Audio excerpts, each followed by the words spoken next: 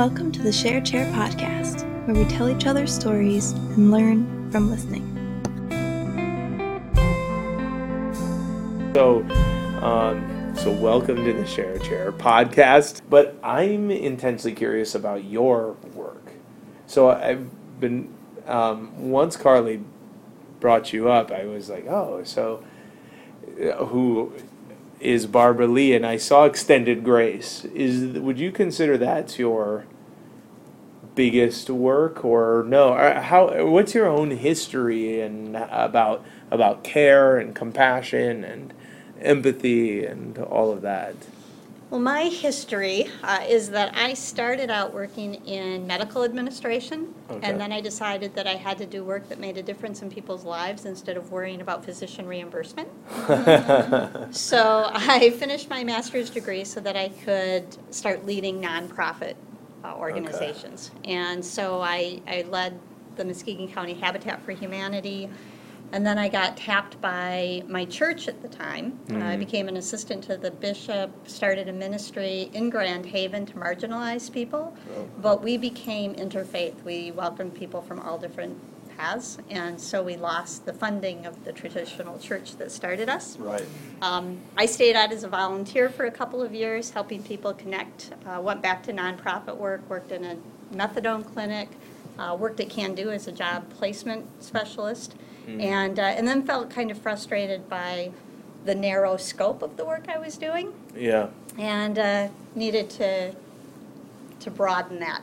So I wrote a couple of books, and I did a TEDx talk, and decided that I was going to kind of launch this public speaking career, and then realized that monetizing social justice and human rights is really difficult. Yes. Really difficult. So I instead, with a couple of people who shared my vision, started Extended Grace as a nonprofit. So it's a nonprofit grassroots social lab that builds relationships while solving problems. Wow. And we have a variety of expressions of that, a variety of initiatives going on in the community, and I'd love to share them. I would love to hear about them. That was the next question. So what's happening? It's in the Tri-City. Some of the things we do have a much larger reach than Okay, that, cool. or international in nature, but most of what we do is very localized. And we just we signed those papers in June of 2015, so we've been around just over a year. We have our full 501c3. And kind of the hub of what we do are our Inspire events. So every month we have a gathering on Sunday afternoon, so it doesn't conflict with any Sunday morning activities, and can appeal to people who sleep in on Sundays, where we focus on a topic that's germane to people who are marginalized or disenfranchised. And that's the third Sunday of the month, usually. And then we follow that with a deeper dive the next Monday night, where we can talk more in depth about the nuances of the issues we're talking about. So, for instance, in November, our topic is suicide and depression and surviving the holidays. Oh, yeah. Our topic in October was marijuana. So Okay. we cover quite a broad landscape. Open to the public? Absolutely. I mean, just anyone can come for that. Yeah. The more people, the better. It's a collaborative community conversation. So we want everybody to engage in it. And it's setting the stage for a safe place to share experience, to share views, recognizing that many of the things we talk about are not black and white. There's a lot of gray area, and so we create space to have really meaningful conversations. Now, one of the other things that we're doing that we are getting more well known for is we lead town halls on mental illness. So when we formed, we knew we wanted to be a collaborative agency. We didn't want to replicate, duplicate anything that was already going on, but that we also wanted to be aware of where there are gaps in the system in our area. And mental illness is where we tend to have the most obvious and largest gaps.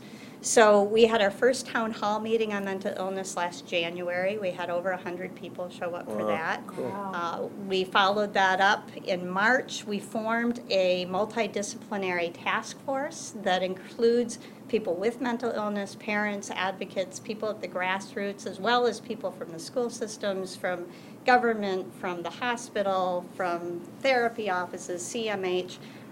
Everybody is represented there. We did a follow-up town hall in March, and then our most recent one was specifically on the intersection of mental illness and the criminal justice system.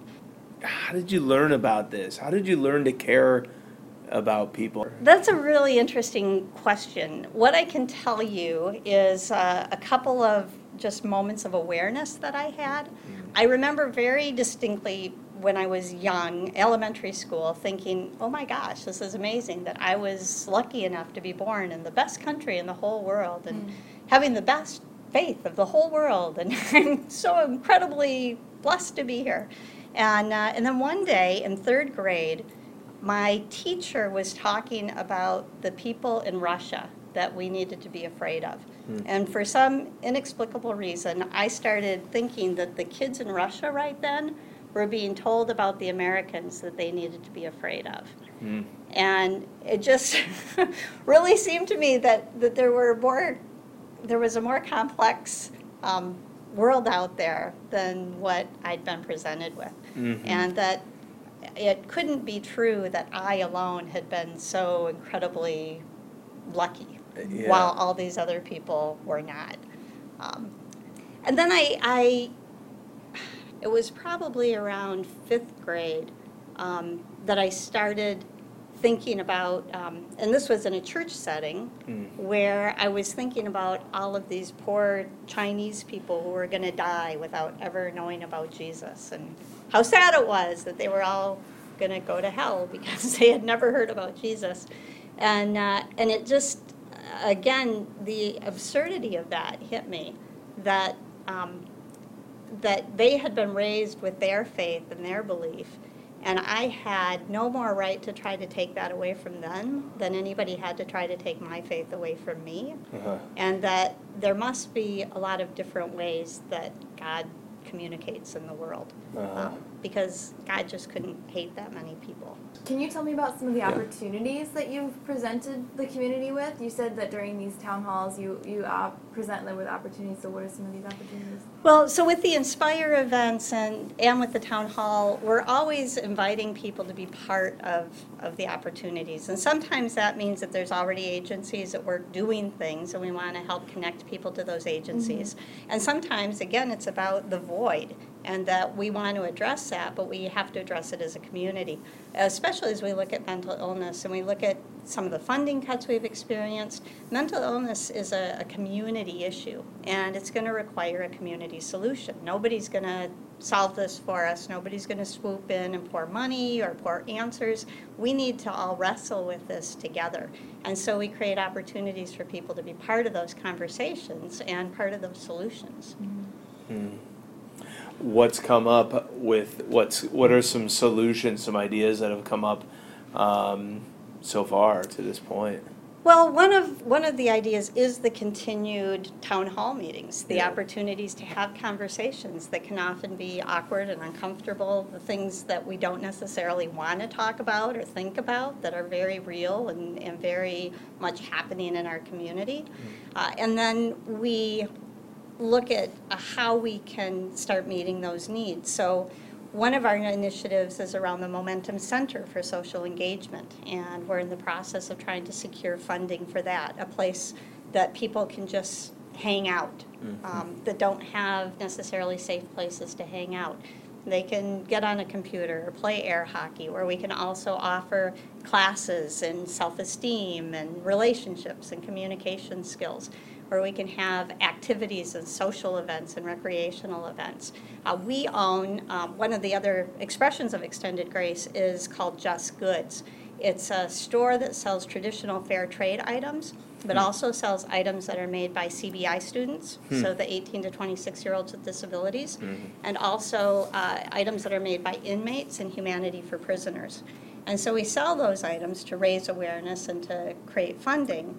We'll move that store to the Momentum Center so that we can create an income stream, but we can also give people an opportunity to learn in that kind of environment. Yeah. And eventually, we want to be able to hire people through agencies that do supported employment. That's awesome. Amazing. Yeah. So where do we buy these things? Or is that So Just Goods is currently located in Studio JSD, okay? which is in the same building as Grimaldi Chocolate. Oh yes. So you Okay. can Oh, start yes. doing your Christmas shopping. Yeah. Yes. A great place to do that. Yeah. We also, in our website is extendedgrace.org, so you can always find things out there. We have Facebook page, we have a closed group as well that anybody can be part of, but if you're closed, you actually get the notices. Yes. One of the things that I think is really important for your listeners to know about, particularly as they're high school students, are the mudita gifts that we give. Mudita is a Sanskrit word that means I rejoice in your good fortune.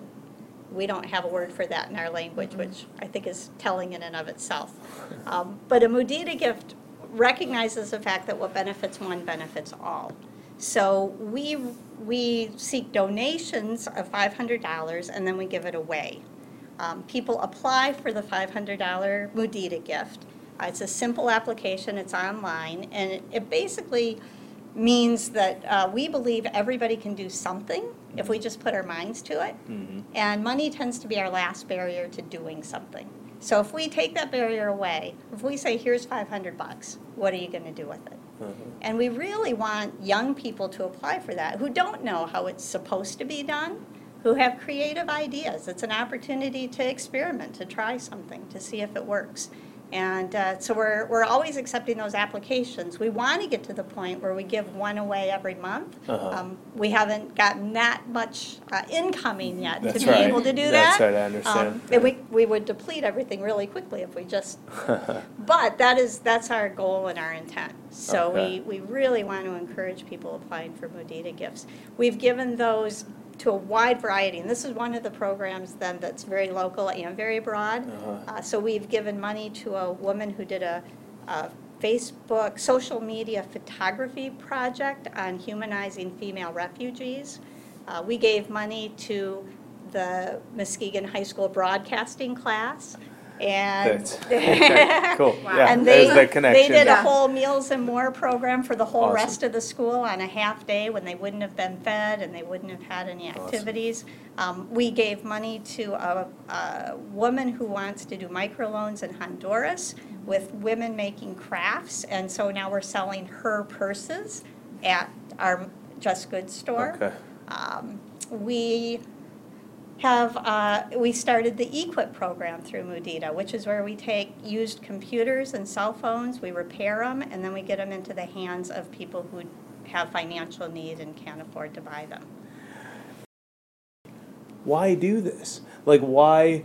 So you leave what's probably in medical administration. What's I'm guessing at least some good income or something it's like that. reliable And it's income. reliable income, and you go to this. Why? Are you satisfied? I mean, are you satisfied? Are you sitting here pleased with the choice, and why did you do that? And yeah. You know, I am happy with all we've accomplished in just over a year and with all that we continue to accomplish. I wrestle sometimes with kind of the whole financial piece, but I do it really because I don't have any other choice. There's just nothing else that I can do. I've tried, and I've tried to be kind of in that corporate space. And even, you know, when I was going to do the professional speaking, I joined the National Speakers Association and tried to just, I went full board in, but people weren't having the same conversation I wanted to have. The conversation was, how do you make more money per speech, and how do you monetize in the back of the room? And I understand that we need money in order to accomplish things in our society, given our economic reality. But to me, that's almost kind of the necessary evil. The exciting part is what are we going to accomplish? And how are we going to make the world a better place? Recognizing that, yeah, we need to deal with the financial piece to do that, but it's an entirely different conversation if you're talking about how do we affect change and what do we need to leverage to do that versus how do we just make more. Yes, make more. Yeah, make more money. So I work with people who have been marginalized. And in some ways, we all have been at some point in our lives. But I don't do anything for people.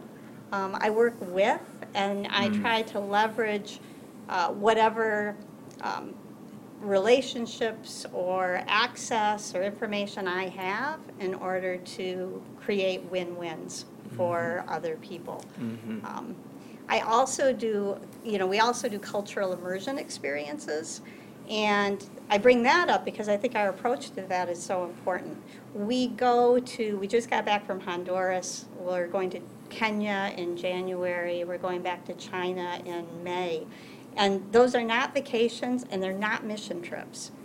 They're cultural immersion experiences where we go in and learn about community and culture and relationships, and we don't go in thinking that we have anybody else's answer or that the solution for people is to be more like us.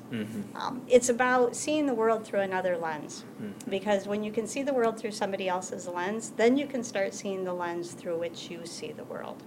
And that's what we're really trying to accomplish, is helping people see that lens, which so often blurs and clouds the needs in the community and the people that we want to look over or around or between. And so that we have to confront the fact that we are one, and what happens to one affects all of us. Is there anything that's lingering for you? What is the best way to get involved? Yeah. Good question. One of the best things about Extended Grace is because we have so many different expressions, there's probably one of those that excites you, and you don't have to be excited about all of them, but you can talk to me and I will connect you wherever you feel most passion.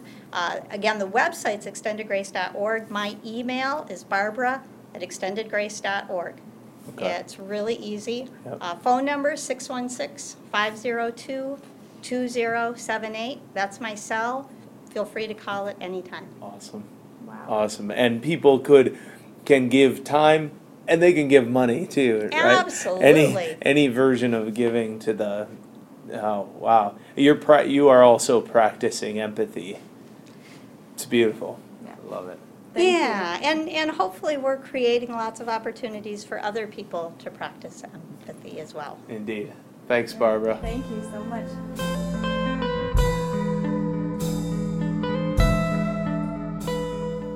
Thanks for listening. Be sure to tune in next week for the next episode. And don't forget to submit works of art and writing to our website to spread a little more empathy.